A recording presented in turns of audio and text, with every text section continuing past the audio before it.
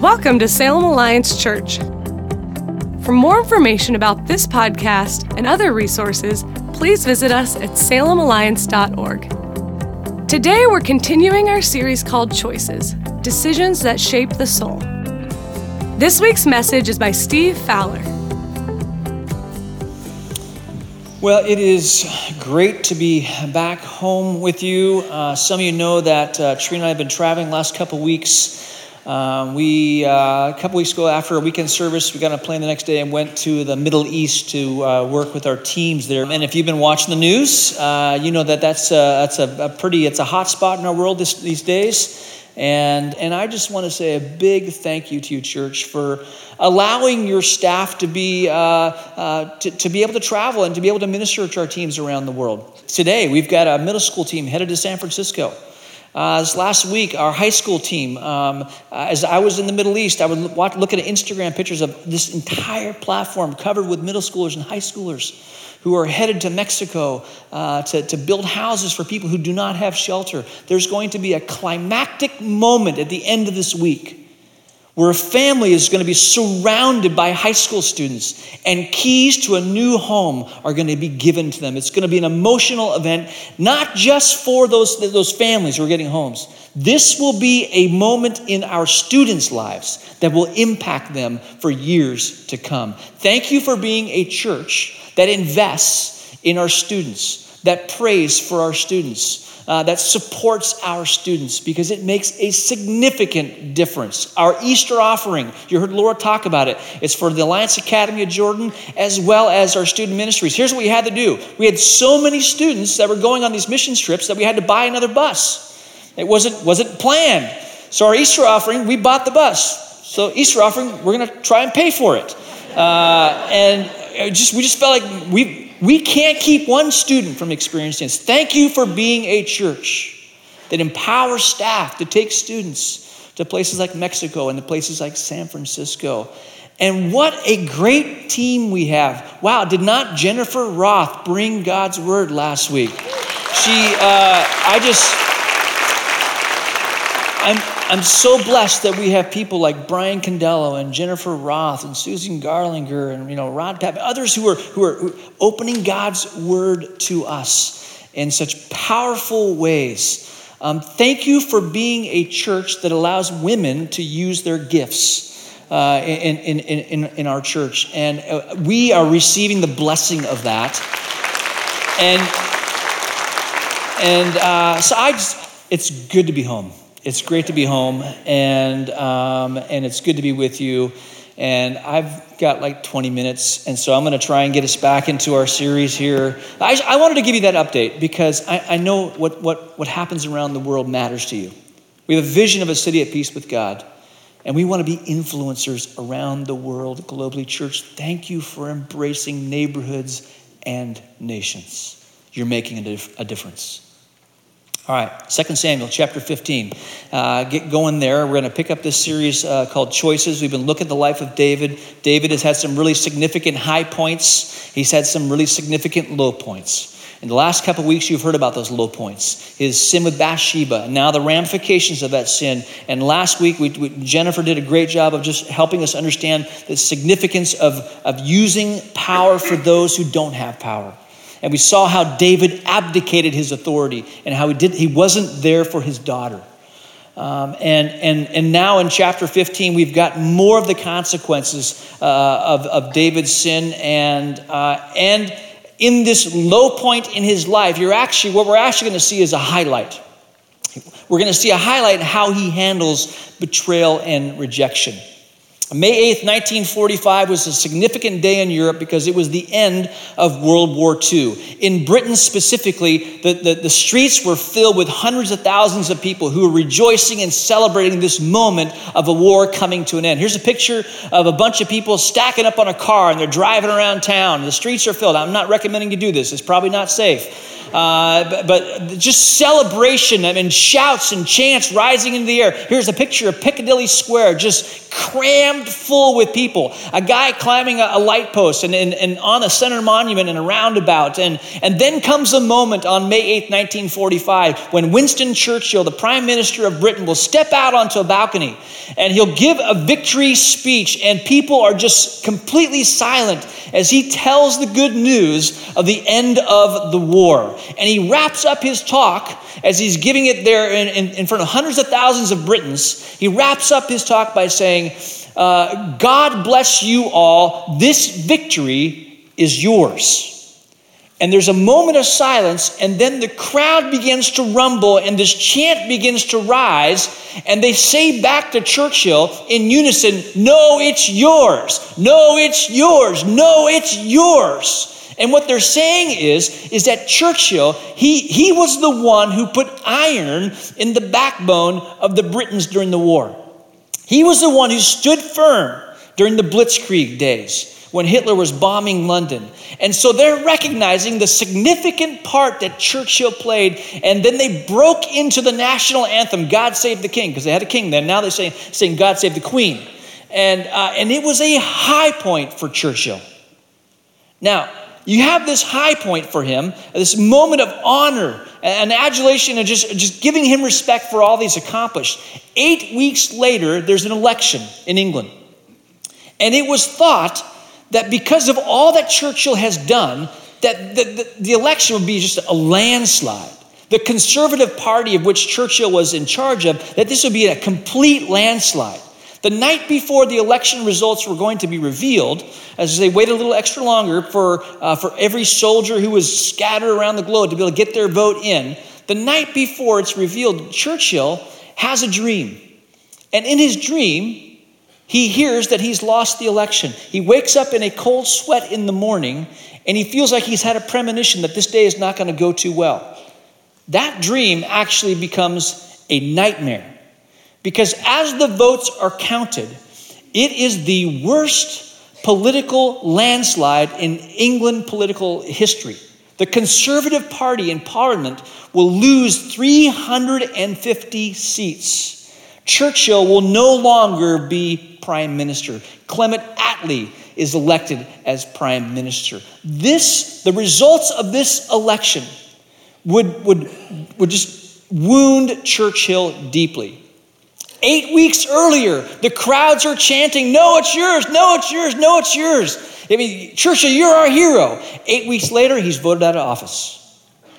Churchill, in his biography, would write that single moment wounded him so deeply that when he moved out of 10 Downing Street and went to move into his apartment that was on the 8th floor of a building, that he couldn't even walk out on his balcony for fear that he would throw himself off of it. He didn't trust himself because he was so bitterly wounded by the rejection of the English people. What do you do when you experience betrayal at that level? How do you handle rejection when it just pierces your soul? See, here's the deal. When you've got your circle of trust, you've got your trusted friends, and persecution comes from the outside and people malign your character from the outside, yeah, that's troublesome and that hurts sometimes. But when your inner circle wounds you, because betrayal implies trust. When those who you trust wound you, how do you deal with that significant hurt? That's the question I'm going to attempt to answer here by looking at this story found in 2 Samuel chapter 15. And I'm going to do a lot of summarizing in this story. I'm going to encourage you to take some time later today to read this story. It actually spans 3 or 4 chapters. Absalom has been living in exile. Jennifer talked about this last week. He's been living in exile, and now he's come back, and he's come back with a motive. The motive that's on his mind is to steal his father's throne. He is going to begin civil war. He is going to betray his dad. And in 2 Samuel chapter 15, verse 1, we just pick up the story. It says, after this, speaking of his exile, after this, Absalom bought a chariot and horses, and he hired 50 bodyguards to run ahead of him. See, He's already starting to act like a king. He's not the king yet, but he's bought horses, chariots. He's hired 50 bodyguards to run ahead of him because he wants to be seen as somebody important. Verse 2, it says, he got up early every morning and went out to the gate of the city. When people brought a case to the king for judgment, Absalom would ask where in Israel they were from, and they would tell him their tribe. Then Absalom would say, you've really got a strong case here. It's too bad the king doesn't have anyone to hear it. I wish I were the judge. Then everyone could bring their cases to me for judgment, and I would give them justice. When people tried to bow before him, Absalom wouldn't let them. Instead, he took them by the hand and kissed them. Absalom did this with everyone who came to the king for judgment, and so he stole the hearts of all the people of Israel. You probably read C.S. Lewis's book, The Lion, the Witch, and the Wardrobe, and you're familiar with the four kids who are part of that story. One of them betrays a brother and a couple of sisters. There's this one part of the story where Mr. Beaver, read the book if you haven't, because I know it sounds strange, Mr. Beaver talking, but if you read the book, you'll get it. Mr. Beaver says this. There's a quote from C.S. Lewis's book. I didn't like to mention it before, he being your brother and all, but the moment I set eyes on that brother of yours, I said to myself, treacherous. He had the look of one who has been with the witch and eaten her food. You can always tell them if you've lived long in Narnia. Something about their eyes. Something about Absalom and what he's doing here. And it's easy to recognize. People are coming to the city gate with their hurts, their wounds, the injustices. And Absalom doesn't care about bringing healing or to their wounds or justice to their cause. What he wants to do is exploit their hurt, exploit the injustice, and turn the attention to himself. And then what he wants to do is expose the weakness of the leader, his father, David. See, this is the funny thing about leadership.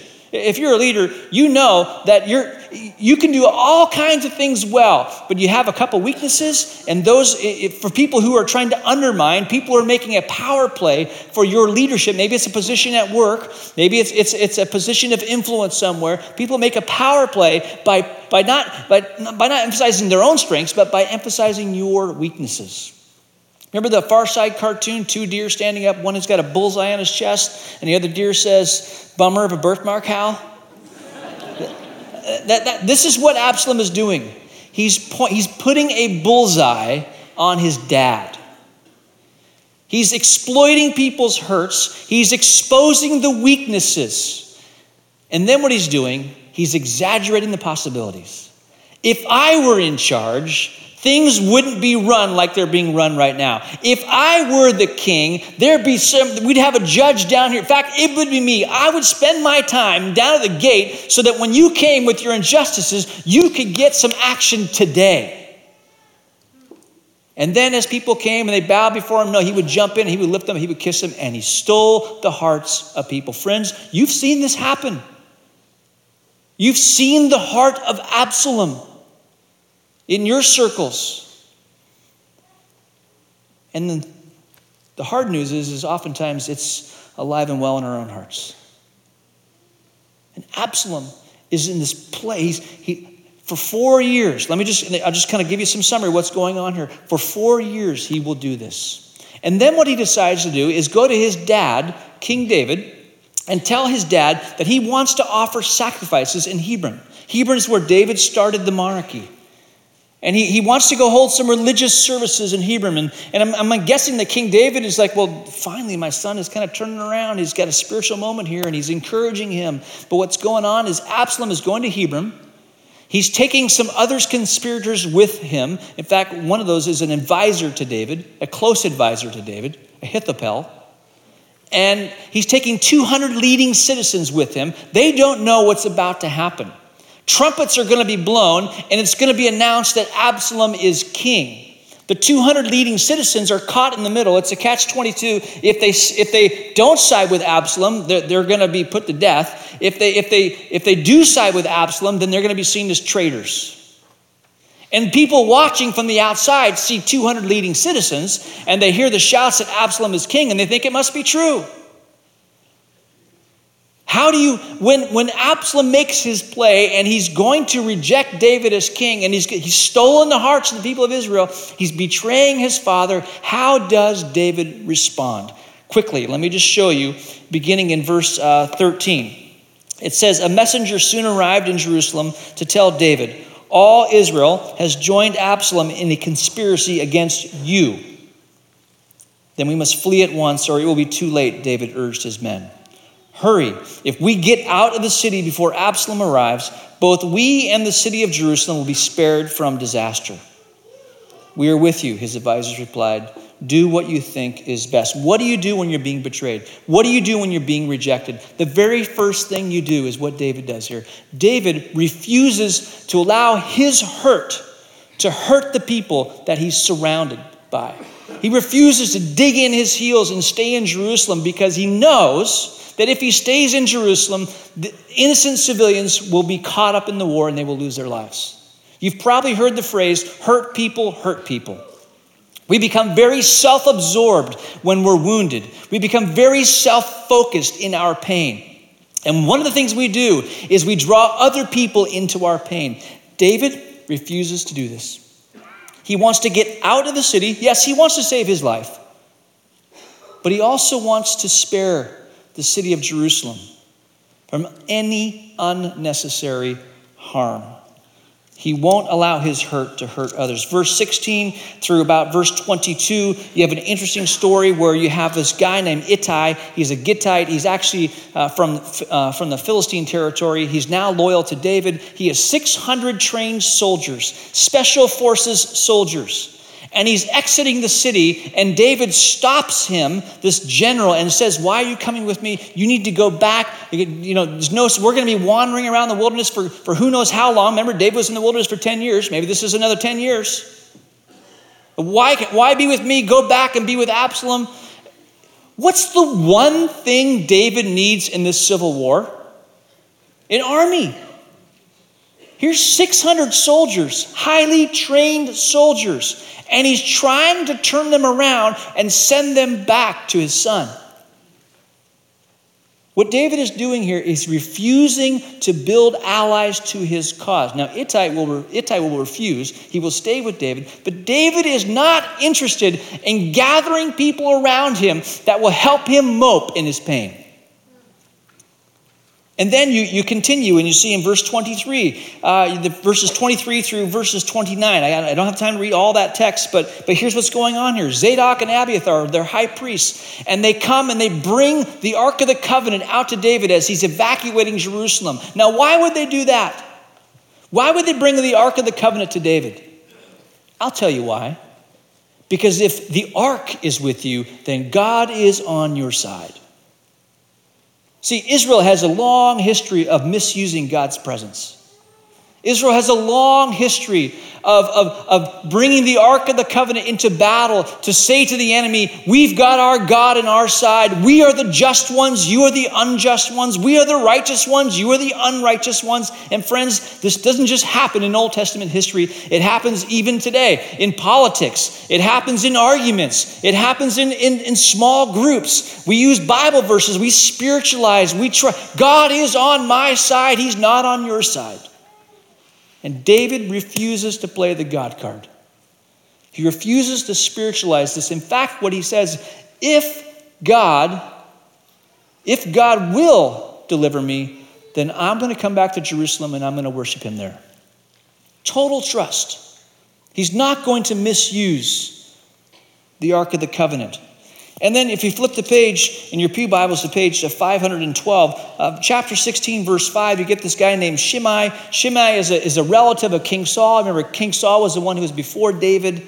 And he is just shouting at David as you have this funeral procession that's leading out of Jerusalem. David is barefoot. He's got his head covered. People are covering their heads with dust. This is a weeping and wailing. It's a funeral procession. And here's this guy, Shimei, who's throwing stones at the procession, throwing stones at David, tossing dust in the air and saying, you're getting what you deserved. You ever had anyone say that to you in the midst of your pain of betrayal and rejection? You're just getting what's coming to you. And everything in you wants to just just tell that person off. Everything in you wants to strike back. Abishai, who knows God's word, Exodus says that if you curse the king, that you should die. If that were enacted today, we'd all be in trouble, wouldn't we? Curse the king and capital punishment is in play. And so Abishai says to David, you want me to go walk over and cut his head off? And David says, whoa. David refuses to retaliate.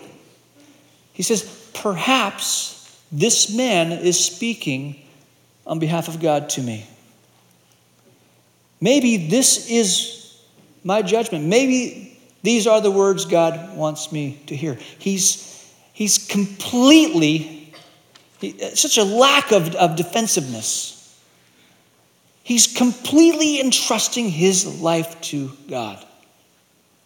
And as you get into chapter 16 and chapter 17, he's fleeing. He gets to the Jordan River, and as he gets there, he has all these friends who gather around and bring sleeping mats and food and wine and water and figs and try and take care of him in this time of betrayal and great pain. And then back in the palace, Absalom is trying to figure out what to do. Should he strike now, quick, while David's on the run? One advisor is saying that's Ahithophel. That's the one that is siding with Absalom. There's another guy named Hushai who's another advisor for David, and he's trying to get Absalom to slow down so he can buy some time for David. And what we learn in the text is that God causes Absalom to choose Hushai's advice. And there is a battle that takes place, and David endures great pain losing his son. His son Absalom dies in that battle. But he returns back to Jerusalem, not because he made it happen, but because God did. Friends, when we're betrayed, we deal with the wounds that come from those who are closest to us. Some of you you're in a blended family, and maybe you're a mom and you're dealing with wounds of trying to relate to kids that are now yours. Some of you are dealing with the pain of a handshake deal in a business, business adventure, and it just went south. Some of you had a spouse walk out on you. How do you deal with that kind of pain and rejection? That sticks with you. Significant. Some of you have been carrying that pain for many, many years. What David does, he does not allow his hurt to hurt others. He refuses to build his own team. He refuses to play the God card and spiritualize this. And he lets God be his defender. 3 quick observations, and then I'll wrap this up. First one is simply this, just from this story. You get this in chapter 17 and 18. Friends, don't wait until a crisis happens before you build your support system. Statistics will tell us that every 4 years we deal with some sort of crisis. Financial, relational, you name it. Don't wait until the crisis happens before you build your support system. This is why we live and breathe groups around this place. This is why we say be in a Bible study, be in a community group, be part of a blended group. Get in community. Because when the roof falls and when life begins to unravel, you need people. You need Barzillais, Ittais, you need Joabs, you need Zebas, you need people who will come to you and bring sleeping mats and wine and food and care for you. Second thing I would say to you is this. Know that you have a God who is at work behind the scenes. David has no idea what's happening back in the palace, but God is moving on his behalf to buy him time. Friends, you have a God who is at work behind the scenes. He sees you. God will have the last word. A lot of words may be said to you, written to you, but friends, let me tell you this. God sees you. He is working behind the scenes on your behalf, and he will have the last word. Persevere. Don't give up. And the last thing I would say is simply this: let God be your defender.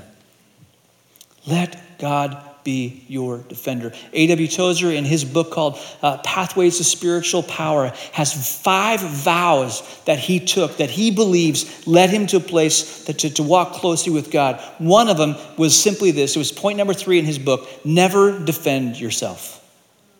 Listen to what Tozer says. He He says, we are all born with the desire to defend ourselves. If you insist on defending yourself, God will let you do it. But if you turn the defense of yourself over to God, he will defend you. Let me give you an illustration of this. My friend Sundar Christian, many of you have met him. He's spoken here before. He's a pastor of a church in Toronto. Some years ago, not too long ago, a lawsuit was brought against the church. Before Sundar was pastor of the church, there was a young boy who was mistreated by another man. Years had gone by, and now this young boy is in his early 30s, and he shares this with his family, and his family brings a lawsuit against the church, multi-million-dollar lawsuit. The complaint is 125 pages long, bulleted complaints against the church and how they failed their son. When the elders of that church read through the 125-page document, the first week, they had 3 weeks to read through it and reply. The first week, they just wanted to counter all the accusations. And then in a time of prayer, what they discovered was that, no, let's look for the kernel of truth in these accusations. 3 weeks later, they're meeting with the attorney in downtown Toronto, 125 pages of complaints against the church, and they bring 1 page in response, front and back. And it's a page listed with confessions. Here's how we failed. Will you forgive us? Here's how we failed. Friends, this is a multi-million-dollar lawsuit. And they refused to defend themselves. When they finished reading the confessions, the elders in Sundar finished reading them, the attorney then looked at the family and said, "What in the world is this?" And the family asked the attorney to leave the room. And reconciliation took place between the family and the church. The church offered some remuneration for the pain and for bills, counseling bills. And that next Sunday, that family was in church, and Sundar read the confessions to the entire congregation. And that family continues to come to that church. I'm not saying that every time you let God be your defender, it works out perfectly like that one. But what I am saying is that he is way more trustworthy than I am or you are. He is God. Now listen to this journal entry of David's during this time of betrayal and rejection. Psalm chapter 3. As I'm reading it, the worship team's going to come join me out here because we're going to declare these words. These are familiar words. Psalm 3, a psalm of David regarding the time David fled from his son Absalom.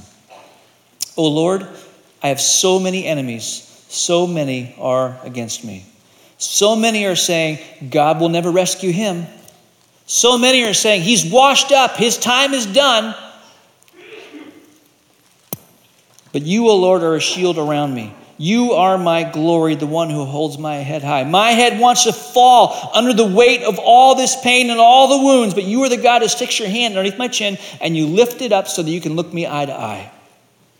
I cried out to the Lord and he answered me from his holy mountain. I laid down and slept, yet I woke up in safety. I slept. Some of you have not been getting sleep because this pain has been keeping you up at night. You have a God who watches over you, who wants you to rest. I'm not afraid of 10,000 enemies who surround me on every side. Arise, O Lord, rescue me, my God. Slap my enemies in the face, shatter the teeth of the wicked. And David's kind of honest in his journal entries, if you haven't noticed. Get him, God. You get him, not me.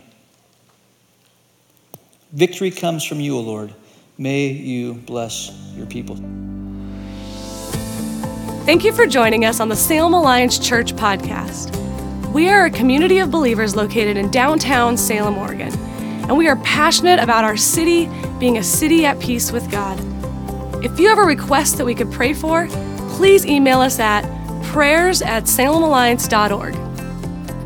For more information about this podcast and other resources, please visit us at salemalliance.org.